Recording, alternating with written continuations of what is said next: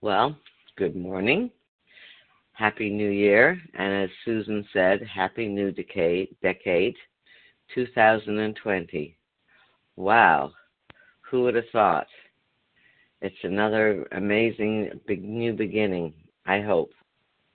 So, this is Granny D, Dorcas Smith, out of Plymouth, Michigan, loving Nu Skin and amazed that 7 years after discovering Nu Skin, that I am so well and so healthy. You just have to know it's good stuff. The TR90 program and the Body Burn 30 program are amazing, but so is Youth and Nanopack and Reishi Max and AIE10 and Cortitrol. There's just a bunch of stuff that really, really works and can help you to be well. To the point that I looked at a picture of myself in 2011 and look at my picture now, and here I am, 7 years older, and I honestly believe that the new pictures, I look better and younger and healthier. I had some black eyes, and I did not look well. And that's not the way it is now. My skin is radiant and glowing. I've got energy in my eyes. I am thrilled. So thank you, Nu Skin. Amazing food-based products to help you to be well, because getting enough of the right ingredients into your body is really, really hard. So I'm thinking about the end of 2019 and the beginning of a new decade. So I wanted to, before I don't even know if I'm going to have time, but to do any of the other stuff today, but I did want to go over a couple of things that I really wanted to say. This is what I've learned, and it's really important. So what have I learned? Get outdoors. Get outdoors. And as John Rady says, go wild. Get exposed to green areas. Every day, get outside and get vitamin D into your body from the sun, if you can get it. And even if it isn't sunny, get out into the outdoors, because even through the clouds, the sun is shining. You know you can get a tan through clouds. So just know that the sun is still shining, even if you can't feel it. Vitamin D is so important. It keeps you well. It allows you to sleep well. It allows your body to function better. So go wild. Now, in going wild, do eat beef, but don't eat grass-fed beef. Don't eat grain-fed beef. Eat grass-fed beef. Grain-fed beef is beef that is being fed grain to fatten them up. And when they fatten up the beef from the cows, they also fatten up the people who eat the beef and the cows. But if you eat grass-fed beef, that will not happen. Grass-fed beef the point of grass-fed beef is that the cows walk over to this part of the field and get nutrients from that part. Then they go to another part of the field, and they get nutrients from that part of the field. And they get different nutrients from all over wherever they're walking, because minerals and nutrients are not all in one spot on the earth. They're scattered everywhere. And thank goodness we have cows who like to wander around and eat different grass scattered everywhere. And then when we get to eat that grass that has been processed through their beautiful two tummies and stomachs, when we get to eat the grass-fed beef, then we get all the benefits of what that cow did. And we can say thank you and be blessed. So eat grass-fed beef. Go wild. Walk in the woods. Find green places. Another one is clean out your system inside and out.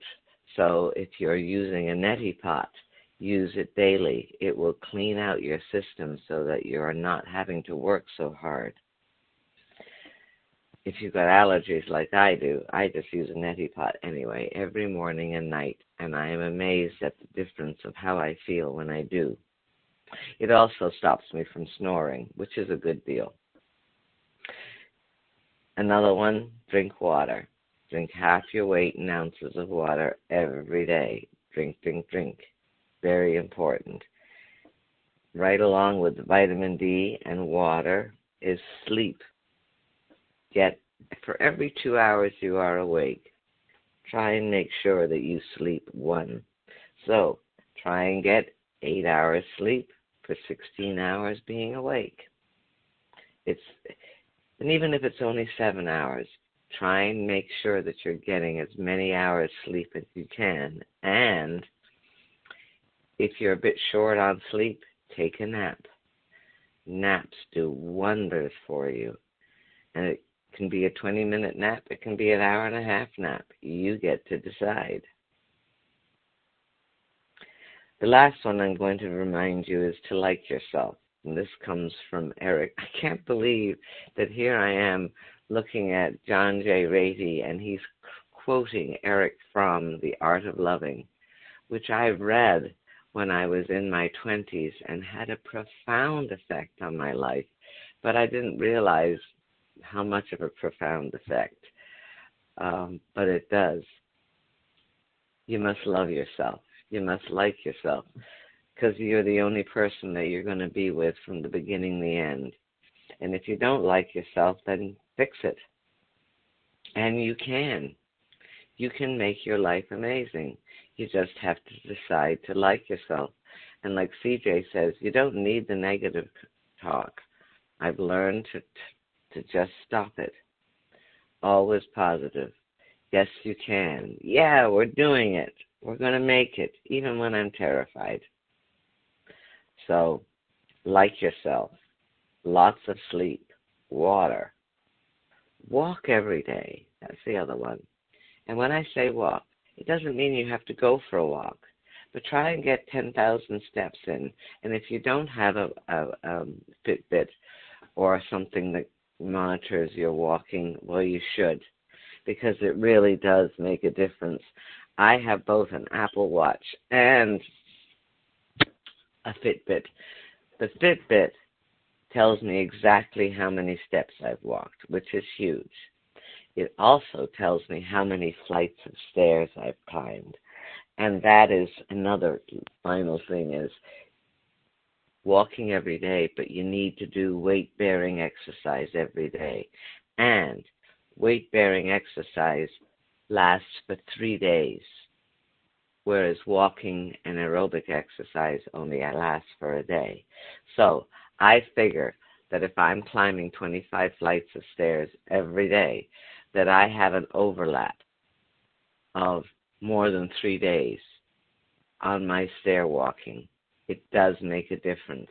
I'm noticing it now, 7 years later. I just walk those stairs. I don't even have to go outside to walk. I can do it in my house, and I can climb stairs. Why do I pick the stairs? Because it's the laziest form of exercise that I can get that's weight-bearing, and it uses my own body. I also walk around with 2-pound weights 3 times a week for 10 minutes each time. I don't like it. It's not something that I find pleasant. Climbing stairs is not pleasant either. However, I do these things because it makes me well. And when it makes me well, it's not just physically well, it's emotionally well. And that is really, really important. And that's a new part of where I'm going to be going now, is helping to make yourself emotionally well. But let's just remember, from The Art of Loving, Eric Fromm writes, the human race in its infancy still feels at one with nature. The soil, the animals, the plants are still man's world. He identifies himself with animals. But the more the human race emerges from these primary bonds, the more it separates itself from the natural world, and the more intense becomes the need to find new ways of escaping separateness. Today, and Eric Fromm didn't know it, but social media is certainly fulfilling that need. Fromm further believed that this devastating departure from nature is the root cause of all human suffering. The experience of separation arouses anxiety. It is indeed the source of all anxiety. Being separate means being cut off, without any capacity to use my human powers. Hence, to be separate means to be helpless, unable to grasp the world, things and people actively. It means the world can invade me without my ability to react. And so this idea begins with nature and our need to connect with nature. As we have argued, or as Rati has argued, because of its indifference. Isn't that interesting? We have a need for connection with nature because of its indifference. But there is a flip side to this that is just as interesting and is implicit in our need for connection. In a perfect world, we face nature's indifference by connecting with others and drawing support from people who are not indifferent. There is a molecule that binds us to one another. Rati's been saving this story, one of his favorites until now. It is odd that the research behind the stories existed at all. It was examining a truly weird question about the safety of mothers and sleeping with infants. Weird, though, Weird because through most of human history and in most contemporary societies, no one even would question the safety of mothers sleeping with infants. There was, however, a particular focus of this experiment having to do with the relative positions of two bodies being studied. Science has determined there is a specific arrangement that does indeed optimize safety, a way for a mother to curl around her baby that makes the whole situation pretty bomb-proof, so that mother won't roll onto baby and hurt her. This is the fear that originally prompted the research. Remember the example we cited earlier in the book about a dog having a litter of puppies? The dogs seem to know all the proper steps of the process without instruction. Same deal with mothers sleeping with infants, or at least some mothers. The researchers found that mothers who were breastfeeding their babies assumed the prescribed position of maximum safety without instruction, even first-time mothers. However, get this one, mothers who were not breastfeeding did not. It's interesting that our innate behaviors lead to other things. Some of our innate behaviors lead to the safety of our babies. The dominant hormones of childbirth and lactation are prolactin and oxytocin, and it is this latter thread that Rati is going to pick up next. No better place than to begin than at the very beginning, each of our literal beginnings, because this is the core relationship of human society and behavior, the one that explains who we are. True enough, oxytocin, OXYTOCIN, figures prominently in childbirth and in lactation, but continues to exert profound influences throughout our lives. And I'm going to stop right there. But the thought is that oxytocin it's known as the love hormone. It's a hormone. It is a hormone that pushes us to connect with each other. The same, it's the hormone that allows a lactating mom to know, a breastfeeding mom to know automatically how to sleep around her baby so that she won't crush the baby. It's amazing. Everything fits together. So next time, we're going to move into a whole new area of thought, and it's the emotionality of health. It's the emotionality of moving, of getting back to going wild. And let us stop for the day. I want to wish everybody a very happy new year.